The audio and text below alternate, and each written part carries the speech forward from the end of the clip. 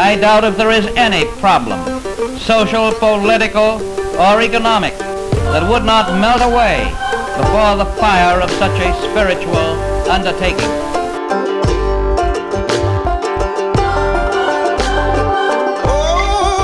Cool. I haven't asked you in a while, Peter. What are you drinking tonight? This is a bourbon from a local Virginia distillery called Reservoir. It's very good. It was a gift from my boss. So thank you, boss. It's very good. That's cool. I kind of want a boss like that. Yeah. No, I'm having, in memory of Mike, who can't be with us tonight, I'm having a Godfather, which is something I've known how to make for a while, but haven't really worked on it a whole lot. Mm-hmm. I'm still working out how to get the proportions right, because it's amaretto and scotch, or not scotch, amaretto and like bourbon, right? Well, it can be. Yeah. It can be with scotch, correct? Probably. Yeah. Kind of mutually changeable. But it's like you don't want it to be too sweet, because then just drink amaretto. Yeah. But then you don't want it to just be too bourbony. So it goes back and forth. So to Mike, cheers. Mike, cheers. All right, that's the end of the episode. Then it cuts. Anyway, so I had a couple of thoughts that kind of were percolating over Thanksgiving break when I was driving back from Wisconsin. I was going through the Midwest to get back to the school, and the basis for the locus for this philosophical thought was a meme, which is kind of where all things should start from, I suppose.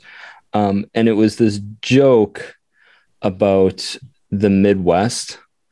And it's this picture of kind of like this, almost when you think of it and put it within this context, this dystopian hellscape of, and the picture of the picture is kind of like, what if we kissed in the Midwest or something? But it's a picture of this like rest stop in the Midwest, and it's McDonald's and it's Exxon and it's like every other corporate business that populates every single rest stop from Wyoming to Pennsylvania. Not that Pennsylvania and Wyoming are in the Midwest, but you've seen all of these corporations before, like every single time. And the person captioned it saying, I used to be one of those guys who LARPed about returning to the Midwest or some small town. Then I traveled there enough to think maybe my urban hellscape isn't so bad. And so this got me to thinking a little bit. Now I sound like the uneducated economist. This got me thinking, guys. But it started making me wonder, is that individuality of the businesses, is that a luxury that is only going to be present at this point in major cities? And it got me to thinking, because, let me finish the story. As I was driving through, I stopped at a rest stop, and that I had that meme in the back of my head, and I looked around, and all of a sudden everything looked different. It looked more dystopian because it's the same rest stop. I had like some sort of cultural deja vu, in the sense that like I have been at this exit before. It's in the middle of Indiana. Yeah, I hadn't actually, but I had seen all the same things again and again and again and again and again, right? From Illinois, from Iowa, and parts of Wisconsin, Indiana, Ohio, Kentucky. Like it all has kind of like the usual suspects when you get them, right? There's a Pilot, which I actually don't hate Pilot. Pilot's an okay place, but you can get your Subway. You've got your Motel 8 or something. You've got, your Exxon. You've got your McDonald's. You've got your Burger King. You've got your Taco Bell. You have like all the same corporations, one after the other. And there is something kind of soulless about it when you really start realizing that this is how it's going to be from here to pretty much the rest of the country. Yeah. It's going to be the same repetition with just enough change between different. Maybe this stop won't have McDonald's, but it will have a Burger King. Yep. Or something like that. And there's not going to be that the places where you stop in Kentucky are going to be different than the places you stop in Ohio, which are going to be different from the places you stop in Michigan or Wisconsin or Minnesota. It's kind of all going to be the same. Now, granted, there are a couple differences, right? Like you might have like different types of gas stations. Like I know Casey's is different in different areas like Iowa, Nebraska. Yep. But I guess it just started making me wonder, and it wasn't to, I guess, necessarily complain about the Midwest as this person was. because that would be rude and self-sabotaging.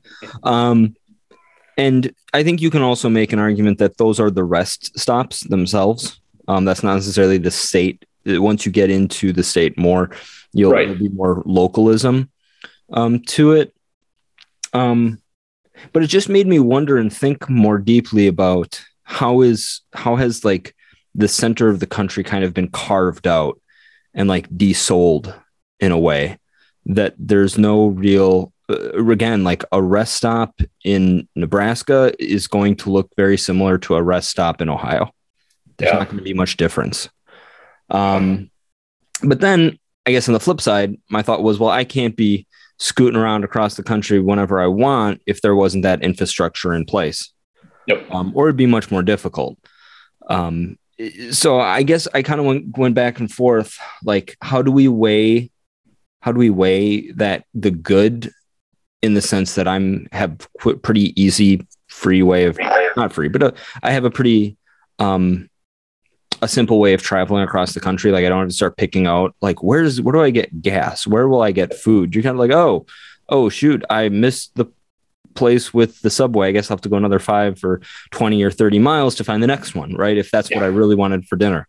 So I guess, I don't know. I guess I just wonder what that does psychologically to a culture, or to at least the heartland area. Yeah. Where you don't really have that much individuality because of corporatism. You can have the individuality when you're living maybe in a city. You can have your local deli that's owned by the local person, but even that's generally going to be stocked with similar products. But I feel like at least in a city, you get some wider variety of family-owned businesses that have their own approach or flavor to their product. So yeah, I don't know. Like, this isn't a dump on the Midwest and the Midwest rest stops, which I frequent at the beginning and end of every semester. But it made me wonder, is like, what kind of societal damage does that do when you don't have something to grasp onto from a work standpoint that is unique to kind of your area of the country? Because I always wonder, like, what's it like working at these places? Right. The person who's working at the Pilot in Ohio has the same shirt on as the person who's working at the Pilot in Iowa. Yep. And I don't know. I kind of wonder what that does to a country and what that does to a culture. You know, it's a kind of, I think I've seen the memes too, and it's a good point. You know, my first thought is gas stations are a part of a national infrastructure where you can't, or maybe you could. I mean, I guess it used to be this way, but the way things have developed, you have large gas station companies that take care of, like, you know, large areas, and some of them are national. And then, you know, your McDonald's, like, that's, I think what's tough. I mean, like, I want to get to your point about, like, what does that do to society, but kind of to flesh out why it's kind of developed this way is that these companies have huge supply chain systems that allow them to deliver food to the middle of nowhere in Nevada or Arizona, or, you know, Wisconsin, wherever you're at. Yeah. Which is much more expensive and difficult to do if you don't have that supply chain network. Yeah. Now, there are places like in, I've had that same thought going through northern Nevada from Salt Lake City to Reno. That I-80 across that road is, you have those rest stops where you have your McDonald's, all is there is your McDonald's, your gas station that has slot machines in it, and and that's it. But people live in the town around it. Yeah. It's not a good example because northern Nevada is a pretty economically depressed place, but I think that it's when you're in those areas, you are kind of the flyover spot. Yeah. Like you're almost, your purpose, your economy is to be a spot for people to come by on their way to somewhere else. And I think that might serve a purpose. That's not like, I mean, I'm trying to think historically. Not every town was a center of culture within an empire. There were some that were rest stops. There were some that were kind of, maybe a little agricultural, and then it had like a tavern for weary travelers to rest their head. So I think it's probably always existed that like the center of a whether it's an empire or a kingdom, you needed those places. But because it's corporate, it feels soulless. I feel like that's where we're getting to. The local tavern in, medieval England would have had a lot more character than your Flying J or your Chevron station in the middle of nowhere. It's and then your Motel 6 or whatever you're staying at. So I think that the Midwest has been carved out in general. I think that through the shift from an agricultural / industrial society to a service economy, the Midwest has lost a lot of its population and importance. And then it's lost a lot of its political influence. And so has lost money, has not been able to build infrastructure. And I think that it's not an overstatement to say that the opioid crisis in the Midwest has been pretty damaging. So I think that all of those things put together has kind of created this, what you see when you go there. There's no local art scene. There's no local restaurants. If there was one 50 years ago, it's no longer there, and you see it as a shell of it. So for the most part, like if there was a diner there that was owned by like a local guy, very rarely is it still being run. And you can it's like nobody's taken over the building. Like you can think of, I don't know if you've ever seen that. I don't know. But it's been corporatized and turned into something completely different. Yeah, exactly. It's not run by a mom and pop anymore. Yeah. It's something completely different. But I don't know. I get what you're saying about this kind of like the economy that deals with more moving things. That some of these places are just they're things that they're areas that move goods and services. Not goods and services. Services can't be moved. But they move goods from point A to point B, and point A and point B are cities, either the one or two large cities in the state. Like think of Indiana, it's maybe 3-4ish. We can give it 3-4ish. So it's like Indianapolis, Fort Wayne, Louisville, kind of because there's urban sprawl across the river, and then Gary, which God forbid anyone ever lives in Gary, Indiana. but like the rest of it is just kind of moving things through those areas. And I guess it was a podcast I was listening to. I'm really forgetting where I get this information from, because that makes it easy not to footnote it. But it was this guy talking about how his parents ran some small business. He was in one of these flyover states. And he was supposed to inherit it, and then they simply couldn't keep up. He got addicted to, I believe, opioids of some sort, and was able to right the ship. But then instead of taking over his family business, he was just sitting there working at an Amazon facility. That was his job. And, you want to make an argument that maybe he would make more money at the Amazon facility. Maybe not. Who knows? But there has to be something utterly soul crushing about working in those sorts of conditions to an extent. I mean, it's not to say there's necessarily something wrong per se about doing that kind of business, because some of it does need to be done. But it's thinking that, especially when you have that in the background, that your family were their own bosses and you were supposed to inherit that and work in that, and then the whole central of the country kind of gets carved out. That's the part, especially like the part that you lost, has to be what's a killer about it. And I think that's what's interesting then. I don't know if I necessarily agree with Andrew Yang on everything. Well, obviously I don't agree with Andrew Yang on everything, but I think he has the right starting point when he talks about when he first started running for president and had the whole UBI thing. Is he looked at the middle America and those urban hellscapes kind of, well, not urban, but small town hellscapes being carved out.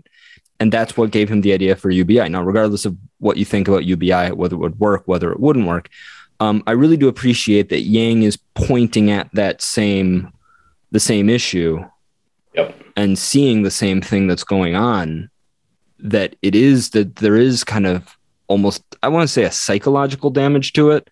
That there's I don't know, there's just like a loss of willpower, maybe. I can't really speak much because, I do the academic thing. I just look down my nose at everyone. That's my job. That's my setting. I just look down my nose.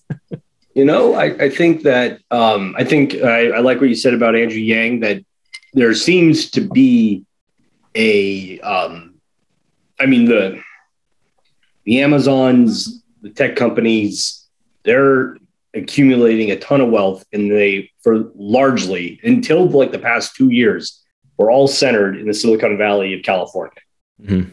Now some of them moving to Texas, so that there is a shift in the wealth there. But that wealth was not being, it was hard to get a piece of that action if A, you weren't living in the Silicon Valley, or B, you weren't a computer engineer or, something of that nature. And in the past, we talked about this on the podcast before with Ford.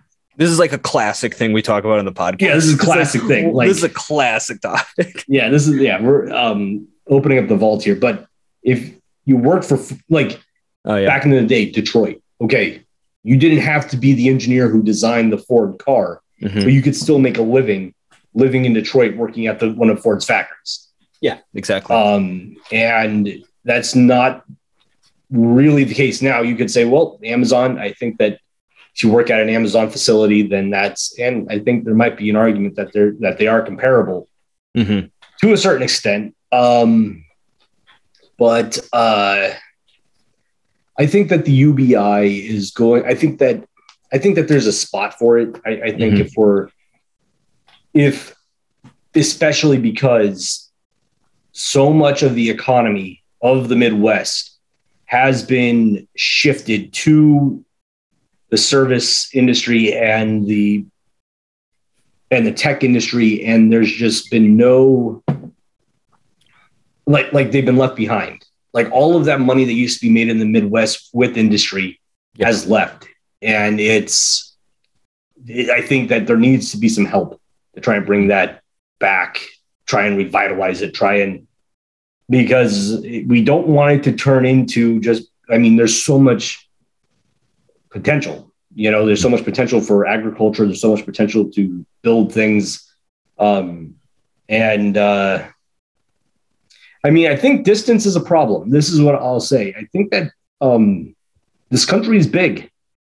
Yeah, it's a big country. It takes a long time to get places.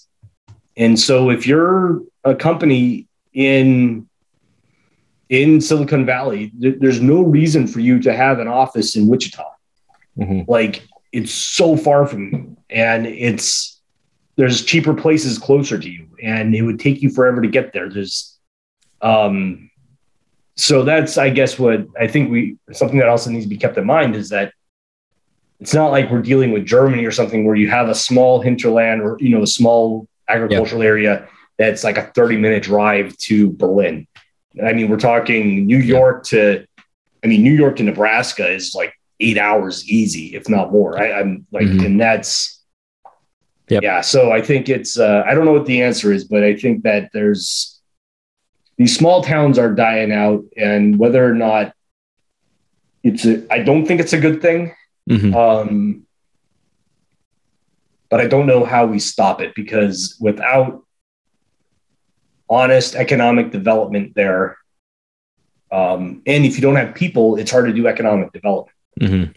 Like that. Something I don't give credit to New Polity very often, because a lot of their things are, a lot of their takes are cringe and blue pill. But they, at least what I heard from someone is that they're in Steubenville, which Steubenville is just like par excellence trashy, like Appalachia / Midwest. I mean, we're kind of talking about, two things at the same time here, but they're roughly applicable, I think. Yep.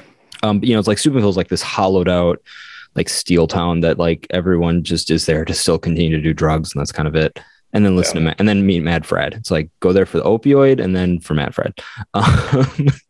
But one of the things they're trying to do is trying to link up local people. I believe I'm getting this right, with local farmers, some sort of like app connection where you can like order this and the farmer will deliver it. And so, there's I think there's an element that's good. That's very good. Now, a lot of the other takes are kind of, bleh, but I don't know. I mean, I think like with my grandmother, Busha, who had her house in Manitowoc, like there's a chute to put for the milkman to just deliver the milk. And there's another chute. I mean, these have all been sealed up to put like coal down. And it's that interesting, nobody comes to my house, once or twice a week or something to drop off supplies. Right. There's that human connection that it just isn't present anymore. Maybe there's a dude who came through and mowed the lawn every once in a while when I'm trying to teach on Zoom, but like, there's not that same, I don't know. It's not so much that there necessarily would be a community building through that kind of system, but you have to admit that the opportunities are more widely available in that kind of a setting. But I think what you're talking about when you talk about moving things was interesting. I was talking when I lived when you noticed the background was different, if you're watching the YouTube version of this. When I was in the other house I was living at, I was talking to my next door neighbor who also rents from the same guy.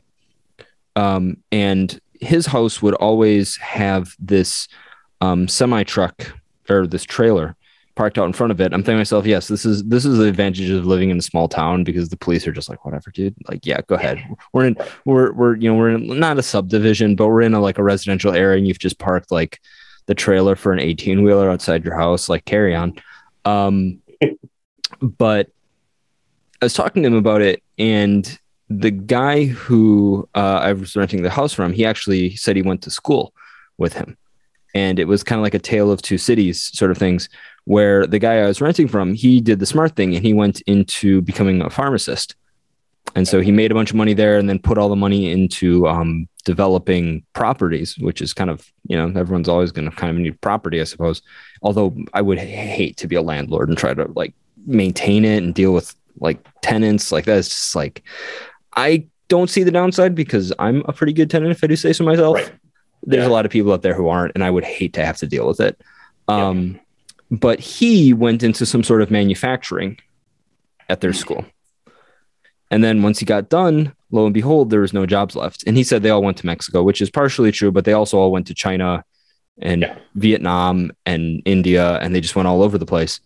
And so his response was, well, if I can't be part of making the things, I'll be part of driving the things around. And so then he got his license to drive these 18-wheelers. And that was his career. He just drove a truck for the rest of his life. Yeah.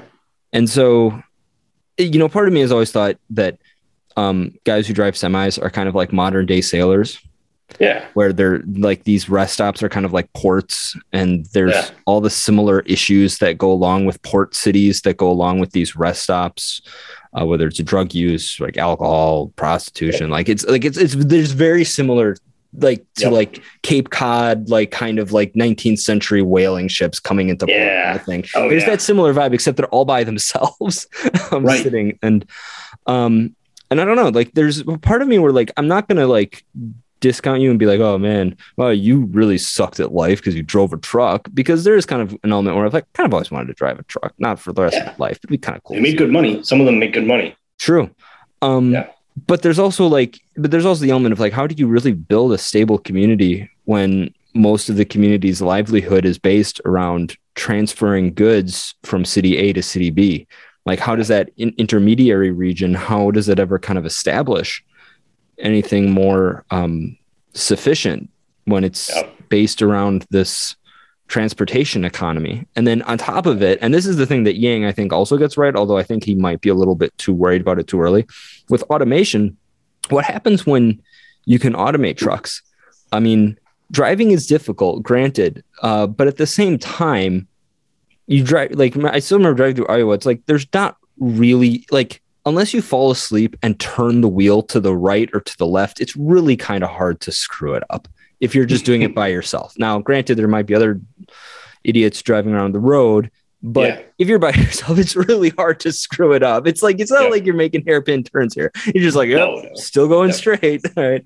The one thing I'll add, you're right. Driving, especially in the Midwest, is not difficult, but if it's in good weather, I will say that if you are driving Midwest during a snowstorm and you have to put chains on your tires, or if you get stuck or you have to change it or you blow out your engine, you'll always need a human to do the maintenance on it. And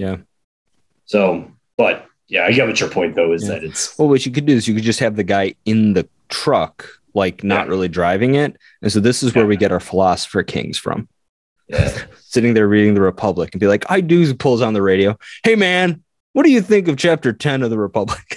Yes. Do you agree with Plato? I think he's full of shit, man. That'd be kind of funny. That would be funny. It was funny though, as when I was in Kentucky a couple days ago, I did stop at a rest stop and I was listening to truckers talk to one another, and they're just sitting there complaining about car drivers. And I was like, I've always wondered what their perspective is. Because I've always I'm not one of those people who tries to cut off and do, jack shitty things to truckers, but it just has to be, you got to think of like, you're driving like how many tons and you can't stop easily. Like that just has to be such a crazy, weird drive. I cannot imagine trying to drive in like major traffic in like DC or LA. That'd be awful. Oh, horrible. Even just a downtown city, like even a small city like not small, but like Indianapolis or something, trying to get around like streets. It must be awful. Yeah. But so I guess to kind of, I'm going to close out because we can keep on talking about this for as long as we need. But it made me start to wonder and think if this is an element of the economy that both Marxists and free market people get wrong, that they both see it in a purely materialistic viewpoint, where obviously with Marx it's materialistic. I might have to think of that more, but with the free market side of things, it's generally, the invisible hand of Adam Smith will figure it out. Where there still has to be a soul that undergirds this work, and that even if you're doing this for some sort of like greater, like, I don't know, because of the state or something in the Marxist standpoint, like, nah, we are all brother Americans, so therefore I will work hard for a bunch of people who I don't know and or care about, and I will not try to utilize them for my own private gain by becoming a local party boss kind of thing, right? But then the flip side with, I'm wondering, I kind of wish Mike were here because he'd probably have some good free market response to this. This is where we load up on our like distributist, like, that's right, localism. Mike's away, so we're going to guys, Mike's not here. Yep. We're going to talk smack about free market and capitalism. Sorry, Mike came back. It's the Lamp, Liquor, and Communism podcast. Surprise. Changed the thesis of the whole thing. But it does though, in all seriousness though. I mean, when you're just like, we'll get like and to an extent there is, I think, a more serious point with the free market when it's like, yes, the collective groups of people choosing, buying and selling is going to essentially create a more efficient system. I think that seems pretty straightforward. I mean, for crying out loud, I contribute to the hollowing out of America by stopping at McDonald's and Pilot whenever I need to get gas and food. Like, my individual choice makes that. And if I saw a local diner, my response would probably be like, that's cute. I don't have time. I need to get my burger. I need to get back on the road. Right. Yeah. And that's the whole thing with Marx. It's like, well, you see, what capitalism does is it creates the need for the thing and it continues to build on its own. It's like, yeah, I would still at the end of the day probably end up choosing the convenience of the McDonald's or the Subway than the mom and pop. Well, yeah, I mean, you're not only is it faster, but you know what you're going to get. Mm-hmm. there's a standardization there that is important. Yep. And it's but will it end up? Will the market correct itself? Yeah, that's a fascinating question because there's so many different markets at play here.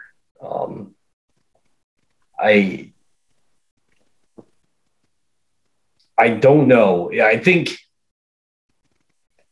like, I agree with you that there needs to be, you would hope that people would find a sort of flourishing in their town. Mm-hmm.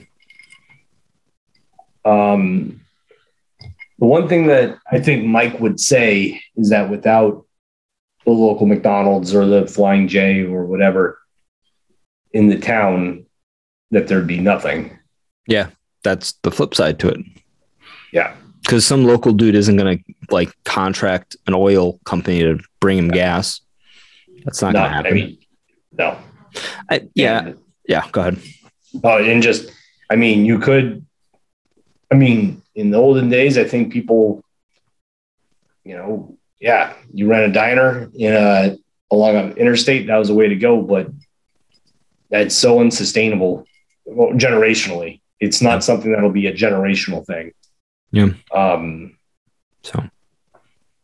So yeah, I guess, it's kind of interesting. We're in such a big country, so much space, and we're so far spread out from each other. Mm-hmm. But they're also economically dependent upon each other, all the different cities. Yeah. So we have to pass through these places, and it's not necessarily the passing through that has caused the hollowing out. I don't think. I don't think that has been the problem. I don't think it's the fact that the interstates go through them and that trucking goes through them. And, I don't think that that's what's caused the collapse. I think a lot of it has to do with, in my opinion, I think a lot of it has to do with the fact that the agricultural business has become more and more centralized into fewer and fewer farms. Mm-hmm. So the wealth is being concentrated, and then that also population has just moved out of it. If the population stays in Kansas, people start doing interesting things. Not everyone's going to farm, but maybe they'll open up a store, or maybe they'll open up a restaurant, or maybe they'll, become a doctor and come back and open a clinic. Yeah. But people have just moved away.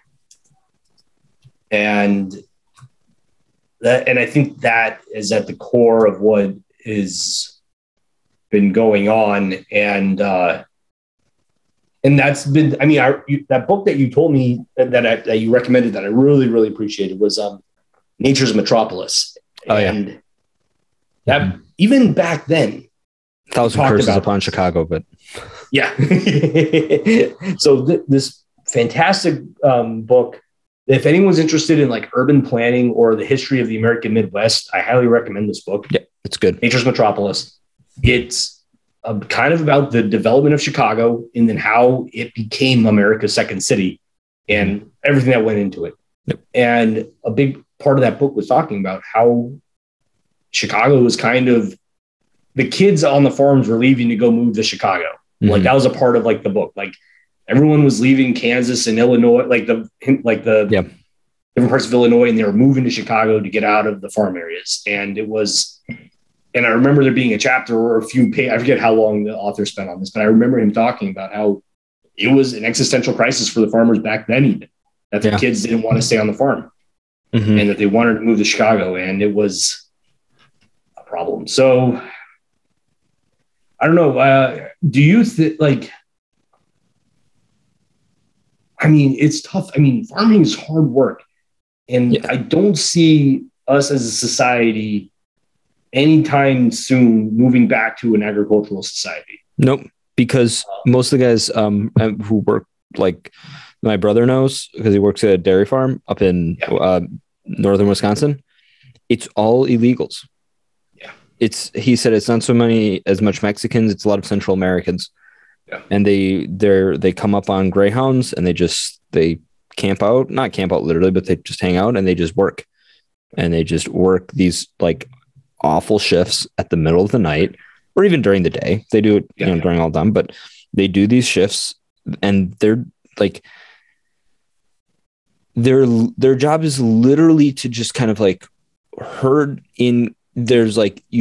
cattle into the milking parlor. So you have these guys who all they do for 8 hours is they just have like little switches and kind of push cows towards the milking parlor to get milked. Yep. And then you have people in the milking parlor whose sole job, and again, this is for 8 hours, is to wipe down the teats of the cows to make sure it's sanitized, and then make sure the milking equipment is all sanitized. And then they just hook them up. And there's 2 or 3 or 4, like, when you're driving through the freeway and you see these tanker trucks and like, oh, they're carrying gas. Some of them are carrying milk, because you have trucks that are that size constantly being filled up, and that milking parlor is always, and the cows are on a little carousel, and it's like, I don't know, it's almost funny looking. But they're just, and then when the milking session is over, they're spraying down the carousel with high powered kind of essentially fireman hoses, and they're getting ready for the next load of cows to come in the next 5 or 10 minutes, because they have enough cows that there are always cows that are going to have to be milked. Like, you're dealing with thousands upon thousands, like tens of thousands of cows that are constantly being milked. And, frankly, John was like the only white guy there. It was kind of funny. It was kind of funny because he has learned Spanish through at this job, and most of them are illegals, right? Because like, really, who wants to do that? Like, I would say it sounds like soulless, but it's, to be fair, they are making more money here than they would be doing whatever is down there. So it seems like it's a good bet. But there's not really a good way to start farming in America either. Unless you have a lot of money, or you already have a land set up, or if you get subsidized by the federal government. That's the other side to it. Well, that's we're about to go down a whole nother thing here, because what you've described is what I would call, I don't know who owns this dairy farm, but it sounds like a very large operation. It's like a mid-sized operation. It's like a mid-sized operation. Yeah. As far as I know. Maybe we should have John on sometime to talk about this. That'd be great. That'd be really good. Just do it. Be like, why? Why do you want to talk about that? I don't know. It's interesting. John, by the way, worked in the maternity ward, which is always funny. Because you'd be like, oh, this cute little calf is born. And you'd be like, look at this calf that was just born. You're like, wow. And John's like, oh, yeah, it was just born like 5 hours ago. And you're like, what? And then later on, you'd be driving along, he'd be like, oh, you see that shit over there? It's like, yeah. It's like, that's where we put the calves that didn't make it through childbearing that we had to put down. I was like, oh. He's like, well, I had to put down like 2 last night. I was like, shit, dude. It's like, yeah, whatever. And it's like, it's weird that you're very much, you see life every night, and then you also see death every night. So, I mean, the description of a carousel moving cattle through just in a circle, almost essentially a factory, is a very different vision of agriculture than what I think a distributist would want for their agriculture. I'm not going to give a full-throated defense of distributism, but Mike's not here, so go ahead, go for it. Go for it. But a distributist would say, why should one farm be providing all the milk for all of northern Wisconsin, wherever that is? Yeah. Well, maybe like, not in Wisconsin. It's more just it's going into who knows what, right? It's going into milk. It's going into cheese. It's going into sour cream. It's going to everything, right? Yeah, it's going to everything. So it's not just like, oh, we milked the cow last night. Here's your milk. Yeah. Right. From the plant that pasteurized it real quick, and then we gave it to you. It's got many more steps before it gets to a person, and the person could be on the other side of the country for all we know. Right. So you would think, instead of having kind of a soulless, monotonous existence where you're just herding cows 8 hours a day, you would almost want there to be a smaller farm that does more than just herds and milks cows 24/7, Mhm. and they're not providing milk for, the entire country, but it's just the county or like a very localized situation, maybe just the state or maybe like a couple of counties. Like that to me would be the answer to that question of like, why is farming? So it's like, I think farming has become so, not that it's ever been easy, it's manual labor, but in my opinion, it seems to me that it's become very factory. I don't know what the right word would be. Yeah, factorized. Like where it's like, that's not really a word, but we'll run with it. It's like mass production, I guess, is kind of what I'm looking for. It's an assembly line type prediction. Yeah. Production. And I don't know. I don't think that that's really the answer either. And I think that we could be doing so much better, in my opinion, of maintaining. Like, I think it's, it's kind of interesting. I mean, in Virginia's very supportive of local agriculture. I have to say the state is very much supportive of local agriculture. In our county, there was recently an initiative that they wanted to pass that would rezone certain agricultural properties to be allowed for production of metal goods or things like basically make foundries and stuff. And the local farmers group came out and said, please don't. And the county voted it down. And they were very supportive of the farmers' rights to, maintain agricultural property. And I think Virginia at large does that. And there's a lot of local farming in Virginia. And I think that when you have strong support for local farms in the state, I think you do have a better, more healthy agricultural community. But if it's like Cargill and like, these Tyson in these massive poultry groups, and then Kellogg or whoever is doing all the wheat, like my opinion is that it kind of becomes more corporatized, and it doesn't help individuals flourish, I guess is what I'm let me put on my mic hat and be like, whoa. Hey, okay, Peter, but why is that a bad thing? Right. Like, no, I get what you're saying though. Like with it, like, cause I think, my grandfather, was also a dairy farmer. And, they had, I think, like maybe 200 cows when you compare that to what my brother's working at now, which is like about thousands of cows.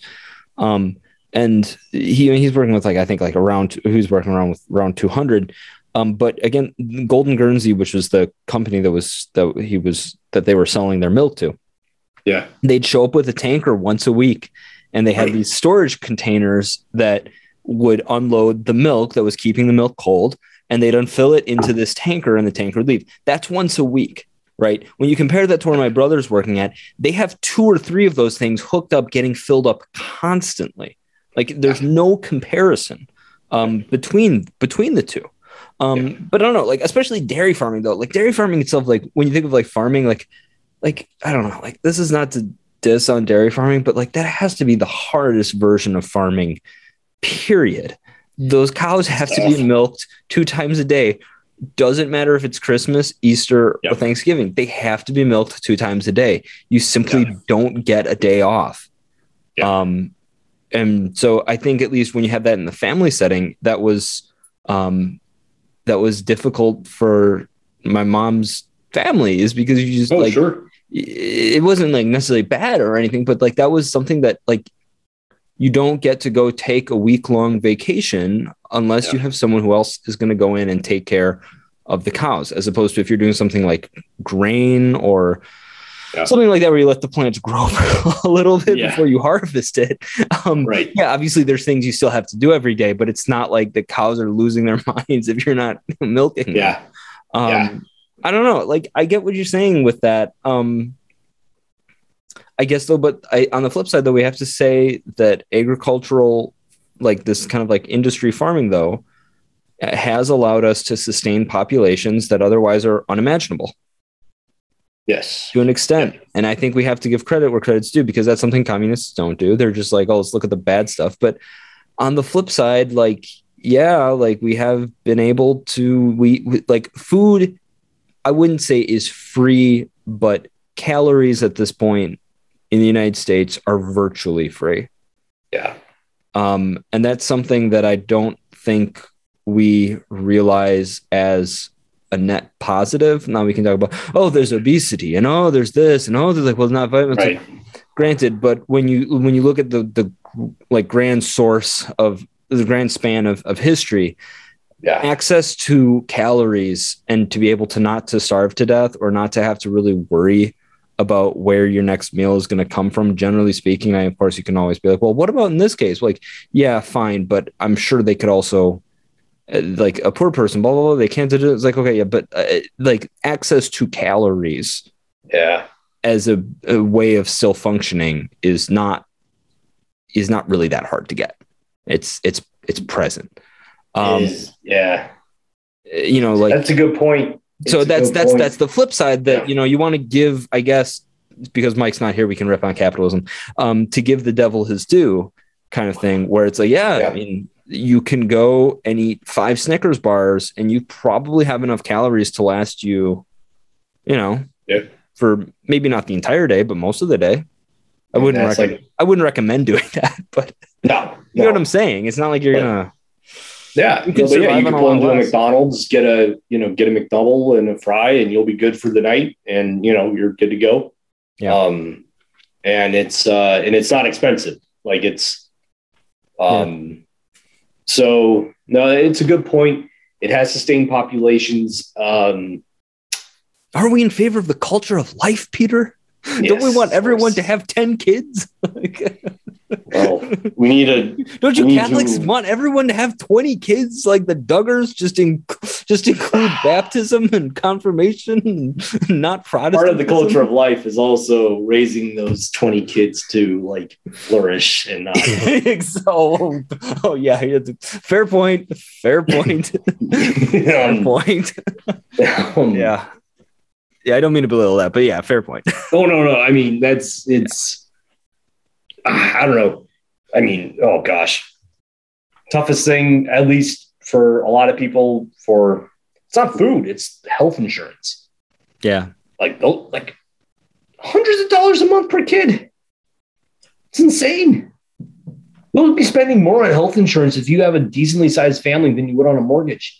Yeah.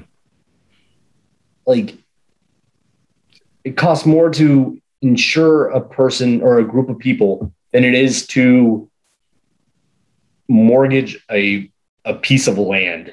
Wow. Like, I don't know. It's kind of insane. And this is where the Lamp and Liquor podcast became a sycophant for Bernie Sanders. That's right. Or, as Senator Kennedy said, I did not call Senator Sanders an ignorant slut. Have you ever seen him say that? So I just saw Elon Musk on Twitter respond to Bernie Sanders like, I keep on forgetting you're still alive. Oh, that's cold. It's cold. Coming from a powerful billionaire, I almost feel like that's a threat, like a veiled threat. It's true. And Bernie Sanders is so old, right? You're like, oh, he died of a heart attack.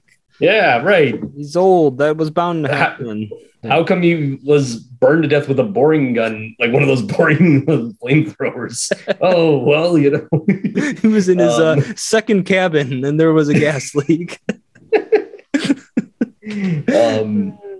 Which is just a hunting cabin. A lot of people from Vermont have a second house. It's not that unusual. Not that unusual to be a millionaire and do the things. Oh, I don't actually hunt. I'm a whore to violence. But, but I need the cabin to hide my money from the government. Oh, brother. You want to talk about the decline of Western civilization some more? We weren't already? I'm continuing to. The Midwest is Western civilization. Oh, my gosh. Can we pause just for a second here? Of course. Okay. Cool, we're back. Decline of Western civilization, because everything is decadent, as we always have said. Yep. This thesis of the show is undefeated. It's like 55 for 55 or something, however many episodes we've made. Yep. Decadent. The society is still decadent, and it's not. It continues to be so. Man, this was a really upsetting article, Thomas. We talked about this earlier, but Notre Dame in Paris, Notre Dame de Paris, getting a little French pronunciation. Yes. Well, I don't think people realize that Notre Dame is not the entire name of the cathedral. Yes, that's true. Yep. It's Our Lady of Paris and Notre Dame, Our Lady. Yeah. Because every single cathedral in France, except for like one, which is Beauvais, is named after Our Lady. It's like, oh my gosh. It's like that one where it's like, he's like, hey, do you want to know what's cringe? Italian moms wait 9 months just to name their son Giuseppe. That's kind of true. There's a point, but you want to know what's cringe? Spend 200 years making. Well, it's not cringe, but it's just like, I get you, but you know, like there's other things like St. Joseph's there. Like he's kind of cool. Like, you might want to name one Dr. Joseph. I'm just saying. Sure, she wouldn't mind either. Like, you know, hey. So as most people know, unless you've been living under a rock, Notre Dame burnt almost to the ground, but they were able to save most of it. And now they're in the process of rebuilding it. And early on, the French government said, you got to like rebuild it almost to the point where it's almost exactly the way it was prior to it being destroyed. That was the initial plan. It's a tough sell, though. It's still a tough sell because you're dealing with a 12th century cathedral and you're hard to do. You're 800 years removed from it. That's going to be rough. It's going to be rough. I think that from what I remember, and I could be wrong, but I think I remember them being like, you don't have to use wood in the beams. You can make like changes here and there, but you got to try and make it look like a medieval cathedral. Yeah. And it came out this past week that they're planning on, like, the way that one French architect described it, turning it into a woke theme park or woke Disneyland, where they're going to have light shows and project Bible passages onto the walls, and people can like walk through different parts of the cathedral, and they're going to have like sound effects and what they called emotional spaces. And apparently they're going to be removing, this one article I read said they're going to be removing the confessionals, and like some of the statues are going to be removed as well. And not even just, obviously as a Catholic, you hear that and you're horrified because Notre Dame is a crown and the jewel of churches throughout the entire world. Its historic importance and its architectural importance are huge. But like we talked about this before, would you do this to the pyramids? Would you do this to anything anywhere else? Like, would you take any other contribution to civilization and say, you know, we're going to contextualize it. We're going to put light shows in it. We're going to very academic term of you, Peter. Contextualize something like that. I don't know what French for contextual is, but it's probably something like that. But you get what I'm saying, right? It's like, yeah, if you want to build a museum to talk about French Catholicism next door that tourists can go walk through, okay, that's fine. But the cathedral itself should be maintained for both its religious and historical importance so that people can experience it as it is. I mean, I was already upset that I never got to see it prior to the fire. And look, cathedrals burned down. Yeah. I mean, I was looking at Chartres. Chartres has burned down at least once. It almost got bombed by the Americans. So stuff happens. I mean, I understand, like, this is just kind of the part of, like, a sad part of history, but it is upsetting. But if you're going to go through the work of rebuilding it, like, get it back to at least where it was. I'm not saying you have to, like, go cut down an entire forest in, like, Western France to, like, rebuild the scaffolding, but like, can we like not put light shows and like make it all theme parkish? Like it diminishes its value. The Vatican did the light show thing though. Did you remember this? Was it on the facade of St. Peter's? It was on the facade of St. Peter's. Now, granted, it wasn't as bad as actually being on the front of in St. Peter's. But they still did something like endangered animals on the facade of St. Peter. And you're kind of sitting there going like, you know, as a person who believes in science and who believes in evolution and believes that like, 99% of species have been lost or something due to extinction. Part of me goes, who cares? Right? I'm not trying to be that harsh, but it's like, that's kind of what happens. Evolution is a cruel thing. And sometimes things don't work out for the flying dovetailed Australian thingy, right? Exactly. I mean, the fact that it's on St. Peter, like you have nothing else better to project on. Or how not project anything at all? Oh yeah, exactly. Just let it stand as the historical monument that it is. Like, I don't know. Like, well, now, I want to emphasize your point that extinct species are things that are, while I think that it is, especially if it's man-made or man-caused extinctions, like the buffalo were almost hunted to extinction. Mm-hmm. Because of man's like hunting of it, like that's kind of bullshit and it shouldn't happen. But it's weird. It's all a part of this. It's like, all right, what is most important, right? Mm-hmm. And if you think about it, I mean, I'm not going to say that this is what they were saying because taking them at face value, they're concerned about extinction of certain species. Fine. But we're so concerned about animals to the point that they sometimes almost is borderline idolatrous. Mm-hmm.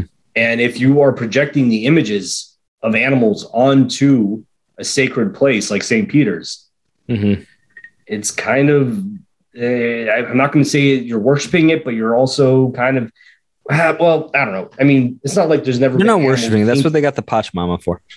We'll get to the worship thing later. Don't worry. I think you just have to look at the intention. I think it's, it's all a part of this forgetting what St. Peter's should be about. I mean, or I don't know, like projecting it directly onto it, but just kind of getting back, to Notre Dame.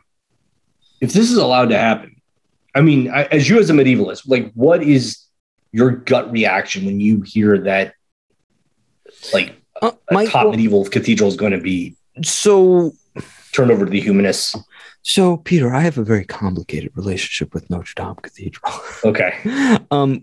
So to be fair, I saw Beauvais Cathedral before I saw Notre Dame, which was a bad move because that was like seeing the largest, highest, most insane Gothic vaults that have ever been built. You saw that, and then you went to Notre Dame. Like, that's kind of small, man. Isn't the thing about building this thing any bigger? Like, what's wrong with this? What's wrong with you? You just got to build up a few more feet. Stack some more of those stones on top. We have room for this in the build back better thing, man. Just keep on building higher and just more glass and stuff. Come on, man. It's like Cologne. Cologne's gonna get bombed out by the Allies. This is gonna be fine. What's wrong with you guys? Because Cologne, so if you go to Cologne, you go to their cathedral, which is another amazing cathedral. Two sad things about it. One, none of the stained glass is original in that cathedral because glass. The cathedral, you see pictures of it during World War II. All the buildings around it are completely destroyed. And the cathedral itself wasn't hit. I think maybe a little bit, maybe potentially, but the Allied airstrikes did a good job of actually not hitting the actual building. But the actual force of the blasts blew out all the glass. So none of the glass in the Cologne's cathedral is real, or not real. It is real, but it's not original. It's not original. And the other sad thing is that it's all black from just centuries. Fire. Well, centuries of just pollution. Limestone catches up all the soot in the air and it's black. So there's your thing with Notre Dame. The issue I've always had with Notre Dame is that Notre Dame was not a place to go if you wanted to like pray or do anything religious, even go to mass. It was so hard to go to mass there because you had people wandering down the middle of the pews taking pictures. You're like, excuse me, we're having mass here. Could you go away for like pause? Just, I'm sure you're in Paris long enough that you can wait until we're done doing the thing that this building was built for in the first place. Could you not? But there were some really cool experiences there. When it was like the first time I went to Paris with my cousin Peter. Shout out to Peter if he's listening, because sometimes he does, along with the other 3 people who listen to us. But it was like later. It was a cool place to go to after, like, towards the evening when most of the tourists had kind of left, and they brought out the crown of thorns, which Louis IX had bargained with the Byzantine emperor for. And they had all these there's like these 4 dudes wearing capes and stuff. I'm like, oh, it's like straight up CBDS type stuff, right? Cool. And so that was like really moving experience because I was not expecting them to, like, bust out the crown of thorns here. And so like it's a really cool cathedral, but like part of it, like, I see it wasn't like this was a well-running, functioning Catholic cathedral that they suddenly decided to turn into a playground. It kind of was a zoo a lot of time anyway, because everyone's like, I gotta go see Notre Dame Cathedral. And it's like, oh, I need to go see it. And then they're like, oh my gosh, look at this. This is where does Quasimodo live? And you're like, could you shut up? I'm trying to have a moment here of like connection with my Catholic roots, and you're just like, where's the hunchback guy? Is he over there? Where did he live? Shut up. Where's the donkey? Like, there's no freaking donkey in this place. Just piss off. Like, shut up. And then it's like, and then they'd have it like in the cathedral, they'd have it like you'd hear them like haphazardly, like a mom doing her best to get her kids off the playground, where it'd be like in English, like, please remain silent and respectful, as this is a center and a place of prayer. And you're like, yeah, no shit. And then they do it in like Spanish and then Italian, and then like obviously they do it in French, and then they also do it in like Chinese. And it's just like it was a cool, really, really cool place, and I really liked it. But I mean, it's kind of, I don't want to say it's always been a zoo, but it's like it's such a tourist attraction that I wouldn't say it doesn't surprise me, but I could see how they could come to that conclusion based off of how things, when I experienced it, were. That it was always kind of like people. I mean, again, it's not bad because it's right there on the Ile de France, which is the one island in the middle of the Seine. And that's a legitimately cool place, right? You're like walking around the middle of Paris, and then you walk onto the island. You're like, you're on this island, and it's you walk around, you see not Chartres, you see not Sacré-Cœur. No, what is it? Sacré-Cœur is up on the hill. Saint-Chapelle. Saint-Chapelle is another really cool place. Which isn't quite as bad as touristy, but also because you're not really trying to pray as much in there. But it's just, I don't know. It's depressing. It's sad, but I guess it's not unexpected. If that makes any sense. That makes total sense. I totally believe that that's what's happening. I haven't been to France yet, and like I wouldn't go to France. I wouldn't go to France because France isn't France. That's a deep cut from 2016, man. I know. We're going way back. I wouldn't go to France. Like when you're there, like so. Like we've talked about it, where like you walk around Rome, where you touch a petroglyph and you kind of like get this connection to the past. When you're when you're walking around the island, or do you ever have that moment where you get like a connection to the Frankish kings, or definitely you do get it with Notre Dame. I mean, to an extent, it's difficult. It's difficult to really kind of, I guess, have a moment, quote unquote. But you do look up at the facade of Notre Dame and you see the different, the carvings and statues, and you're like, this is really cool. And even when you do go in, like, I don't want to shortchange it because it's still a very, or was, I don't know what the say it is right now. But it's still it's a beautiful cathedral, and you just, I don't know, it's you have to go at the right moments, right? Yeah. When it's not as many people who are going to be there milling around, taking pictures and just kind of being jackasses. But I think in more was Sainte-Chapelle, because it's smaller, it's a little more of an intimate place, and it's insane, right? Because like there's no walls there. It's all stained glass. It's insane. Yeah. It's crazy. The place though that was the coolest as far as is getting a sense of the French monarchy was going to Saint Denis, which is the Westminster Abbey of of France. Yeah. And it's the 13 line. It's a little bit scary because Saint Denis is actually in one of those areas. And you know how there's always these stories that the French generals are going to overthrow Macron? Yes. Because they're worried about Muslim enclaves. Yeah. Saint Denis is one of those areas. Oh, I remember. I've heard about this area. Okay. Yeah. And so it was a little bit nerve wracking because I went there. I was like a junior in college and I'm just kind of like, oh boy. But then you got to Saint Denis.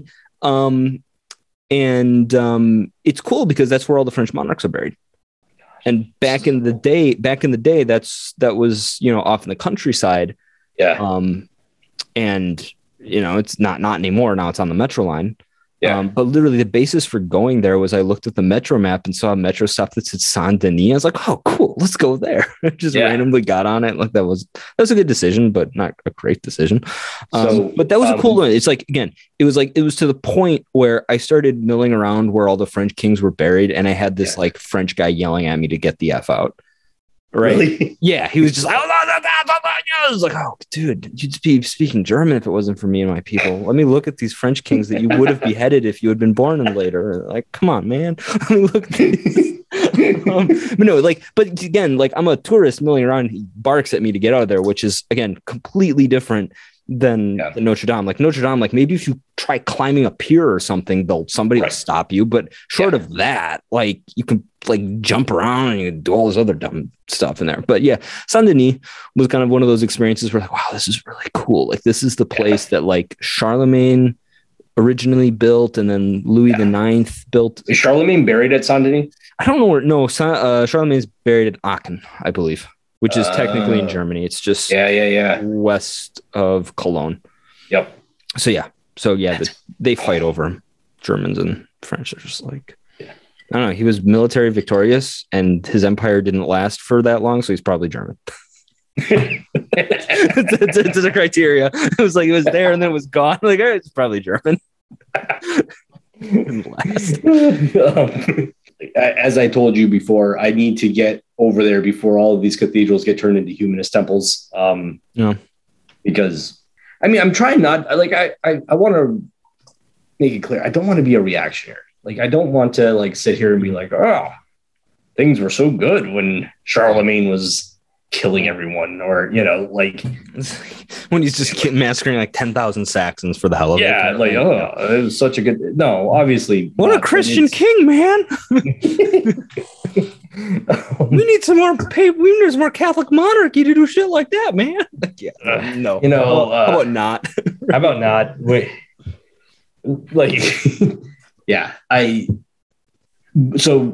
I'm not opposed to us, as a society developing new things, getting better technology, flourishing in different ways. But to lose the, like, what I like, I guess what the sadness that I think I'm feeling is that there are people who look at Notre Dame and say, you know what this needs? It needs a light show. Like that's what's kind of making me sad. There are people who look at St. Peter's and are like, you know what this needs, or I don't know. They haven't done anything too crazy there, but it's like, my point being, how can you walk other than their general sense of giving communion to everyone? Exactly. Right. Exactly. You know what this needs? This needs, this needs ecumenicalism in the worst possible way. Yeah. And it's like, well, no, can't you kind of like sit quietly in Notre Dame and just immerse yourself in the beauty that the original architects and artists and artisans made and just be like, no, this is enough. Yeah. Like this is enough. Like, and there is immense value in allowing people to experience what those original stonemasons and artists and architects made, the way that they intended them to be experienced. Yeah. So if I can add like a word of hope, I guess, to it, it kind of goes a little bit back to Ross Douthat. Towards the end of Ross Douthat, or Douthat's book, The Decadent Society, when he's talking about solutions to decadence, and one of them that he brings up is Euro-African futurism, because Europe isn't repopulating essentially with its original population. It's not having, so it's having a lot of immigration happening. And so like, like again with Santini, it's a lot of Muslims that are coming in, but I think there's also a lot of Christians who are coming in as well. And that's the point I think that Douthat makes, is that there's a lot of Africans that are moving to Europe looking for jobs, and a lot of them are Christians. And it gave me hope in some ways. It was when I went to Mass over the summer. I'd go to Mass at the Church of Santa Chiara, St. Clair. Yeah, that's where she's buried, and that's where I go to Mass because I was lazy and I wanted to go to evening Mass. I don't want to go to morning Mass because who wants to wake up that early? But the nuns who were singing there, who were there every single day, who I actually got to know just a little bit, not too bad, not too much, but just a little bit. They were all from Asian countries. Yeah. And they were some of the most dedicated Poor Clares who were part of it. And so when you think of who might really just look at Notre Dame, or who might just look at St. Peter's, or who might look at the Church of St. Clair in Assisi and just appreciate for what it is, it's going to actually probably not be kind of like bureaucrats living in the higher echelons of Paris or the EU.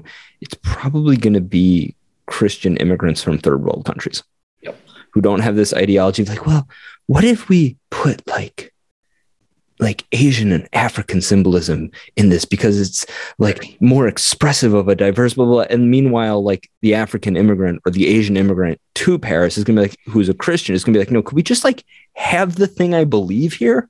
Yeah. Could we just do that? Like that's kind of what I appreciate. I'm not going to get all worked up over this, that, and the other. Like, no, like I really think this is like, and this is the thing. I had to an RCIA group, I gave this talk, right, of Christian cathedrals and of Christian like architecture. Yeah. And the point I stressed at the beginning is the thing that's really cool about Catholicism and kind of apostolic Christianity, because you could point to Orthodoxy with this as well. The kind of Christianity that's not iconoclastic and that has, like an appreciation for like the arts and for building beautiful buildings of worship. What's really cool about converting to one of these things is it doesn't matter if you're not French. It doesn't matter if you're not Italian. It doesn't matter if you're not German or, well, not English. Forget it, because they screwed everything up. You can still walk into St. Petersburg, or not St. Petersburg. You can still walk into St. Peter's as a South American and appreciate it because it's part of your patrimony, because it's not a race thing. It's a religion thing. Yes. And you can walk into Notre Dame having come from Japan, and you can appreciate it because you are a Christian. I grant you can appreciate it regardless, but there's a special link that you have because you are a Catholic. And it's not dependent upon, well, this is a French thing. Like, yes, it is a French thing to some extent, right? But I, as an American Catholic, appreciate it more than the random dude who's walking in from who knows where going like, oh, this is pretty cool. But like, no, this is a special expression of French Catholicism, but this is still Catholicism. So this is still, by extension, my spiritual home. Now shut up. Quasimodo never existed. I want to make 2 points off of what you just said. So first, to quote Chesterton, one of my favorite quotes when talking about this issue of tourists and how they view Catholic art and architecture. He said, anyone who appreciates Roman art but hates Roman religion is nothing but a tourist and a cad, is what Chesterton said. And I was like, yeah, I like that. Yeah. Very Chestertonian, quip. And then even if you're not going to Europe, if you went to Mexico City, to the incredible Cathedral of Mexico City, which is a beautiful cathedral that they have down there. It's very unique. But you go there, or you go to Asia and you check out some of the cathedrals that they have in Japan or Korea. You will feel a certain connection to these places because the tabernacle is there. And there is a link that links the Cathedral of Mexico City to Notre Dame to St. Peter's. There is that link, and that's an excellent point. It doesn't matter where you're going. Obviously, the major basilicas of Europe hold, a special place historically because so many important things have happened, but it doesn't matter where you go in the world. If that tabernacle is there, you can appreciate everything else that's going on around it. And it's a very good point about who's going to appreciate the art. And I think I have quoted Barron on this before, but Bishop Robert Barron was responding to people who say the church should sell its cathedrals and all of the gold and all of the art and all of that and feed the poor. And his response was, and this is a unique response because very often people will give Christ's response of, the poor you'll always have, and like, this is for God and all that. But Barron kind of took a different route where he said, the beauty inspires hope and the poor deserve to have hope as well. Yeah. And these are homes. The churches should be homes for the poor as well as the rich. And they deserve to have hope as well. And I was like, that's a fantastic point. Yep. You walk into a beautiful cathedral, I'm not saying this is 100%, but most people are awe-inspired and their spirits are lifted. Yep. At the very least. And if not, they're having a deeply spiritual moment. Yep. And that is only something. The European cathedrals, while they were kind of ego contests between the different local, some of them were, let's build a bigger one. They are also constructed by the people for the people. Yeah. And it's, and we don't really have public works like that anymore. Yep. I think what's interesting with the point about the poor is that the cathedral symbolizes for the poor, essentially with the poor, there's this hope for a life of eternity, right? Yeah. Where there's no want, there's no need, there's no hunger, right? And what is a cathedral and what is a church, especially what is a cathedral that people have dumped money into? It's specifically based around that hope. Yep. Or else a cathedral is a waste of money. It's a waste of time. It's a waste of everything if there's not something beyond that it symbolizes. And so it does symbolize that hope. It's like, no, you spent how much money on that thing? And you just just on a whim, right? No, you did it because there was the hope of life eternal and that this was a mere shadow of the life that was to come, right? And that's the part that the poor are also hoping for. And that's a visual representation that they're not alone in that hope of something better, that there is something else beyond death that is an life eternal. No, I think Barron's on point with that. I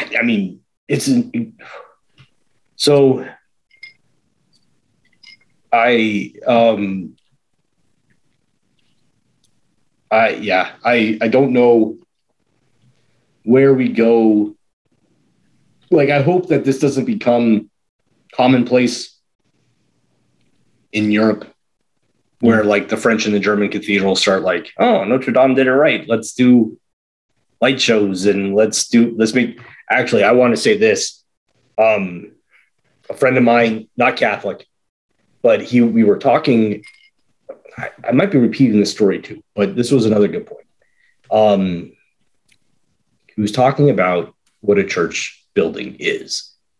And the line between a house of worship and a house of God and a museum is very thin. And if you turn it into a memorial, it becomes stale. And then I think Notre Dame, what they're doing to Notre Dame is kind of end game of when a church that is supposed to be living and breathing and worshiping God every day turns into a museum of what it used to be. Yeah. It is no longer a living, breathing place for people to worship. Yeah. It is now a place for people to think about how people used to worship. Yeah. And that's tragic. And that's what And to add on to that, is like, even before the fire, I think that was kind of the point that Notre Dame was at already. Yeah. Because it was so kind of like a victim of its own success kind of thing that everyone. Well, it's also a victim of the French Revolution, but that's... Oh yeah, this is true. Pretty much everyone's a victim of the French Revolution. All right. Well, do you have any good words of wisdom as we wrap this up? Just stay in the fight and keep praying. Those are my words of wisdom. Just stay hopeful. Yeah. All right. All right. Cool. Let's get out of here. Cheers. Right. Cheers.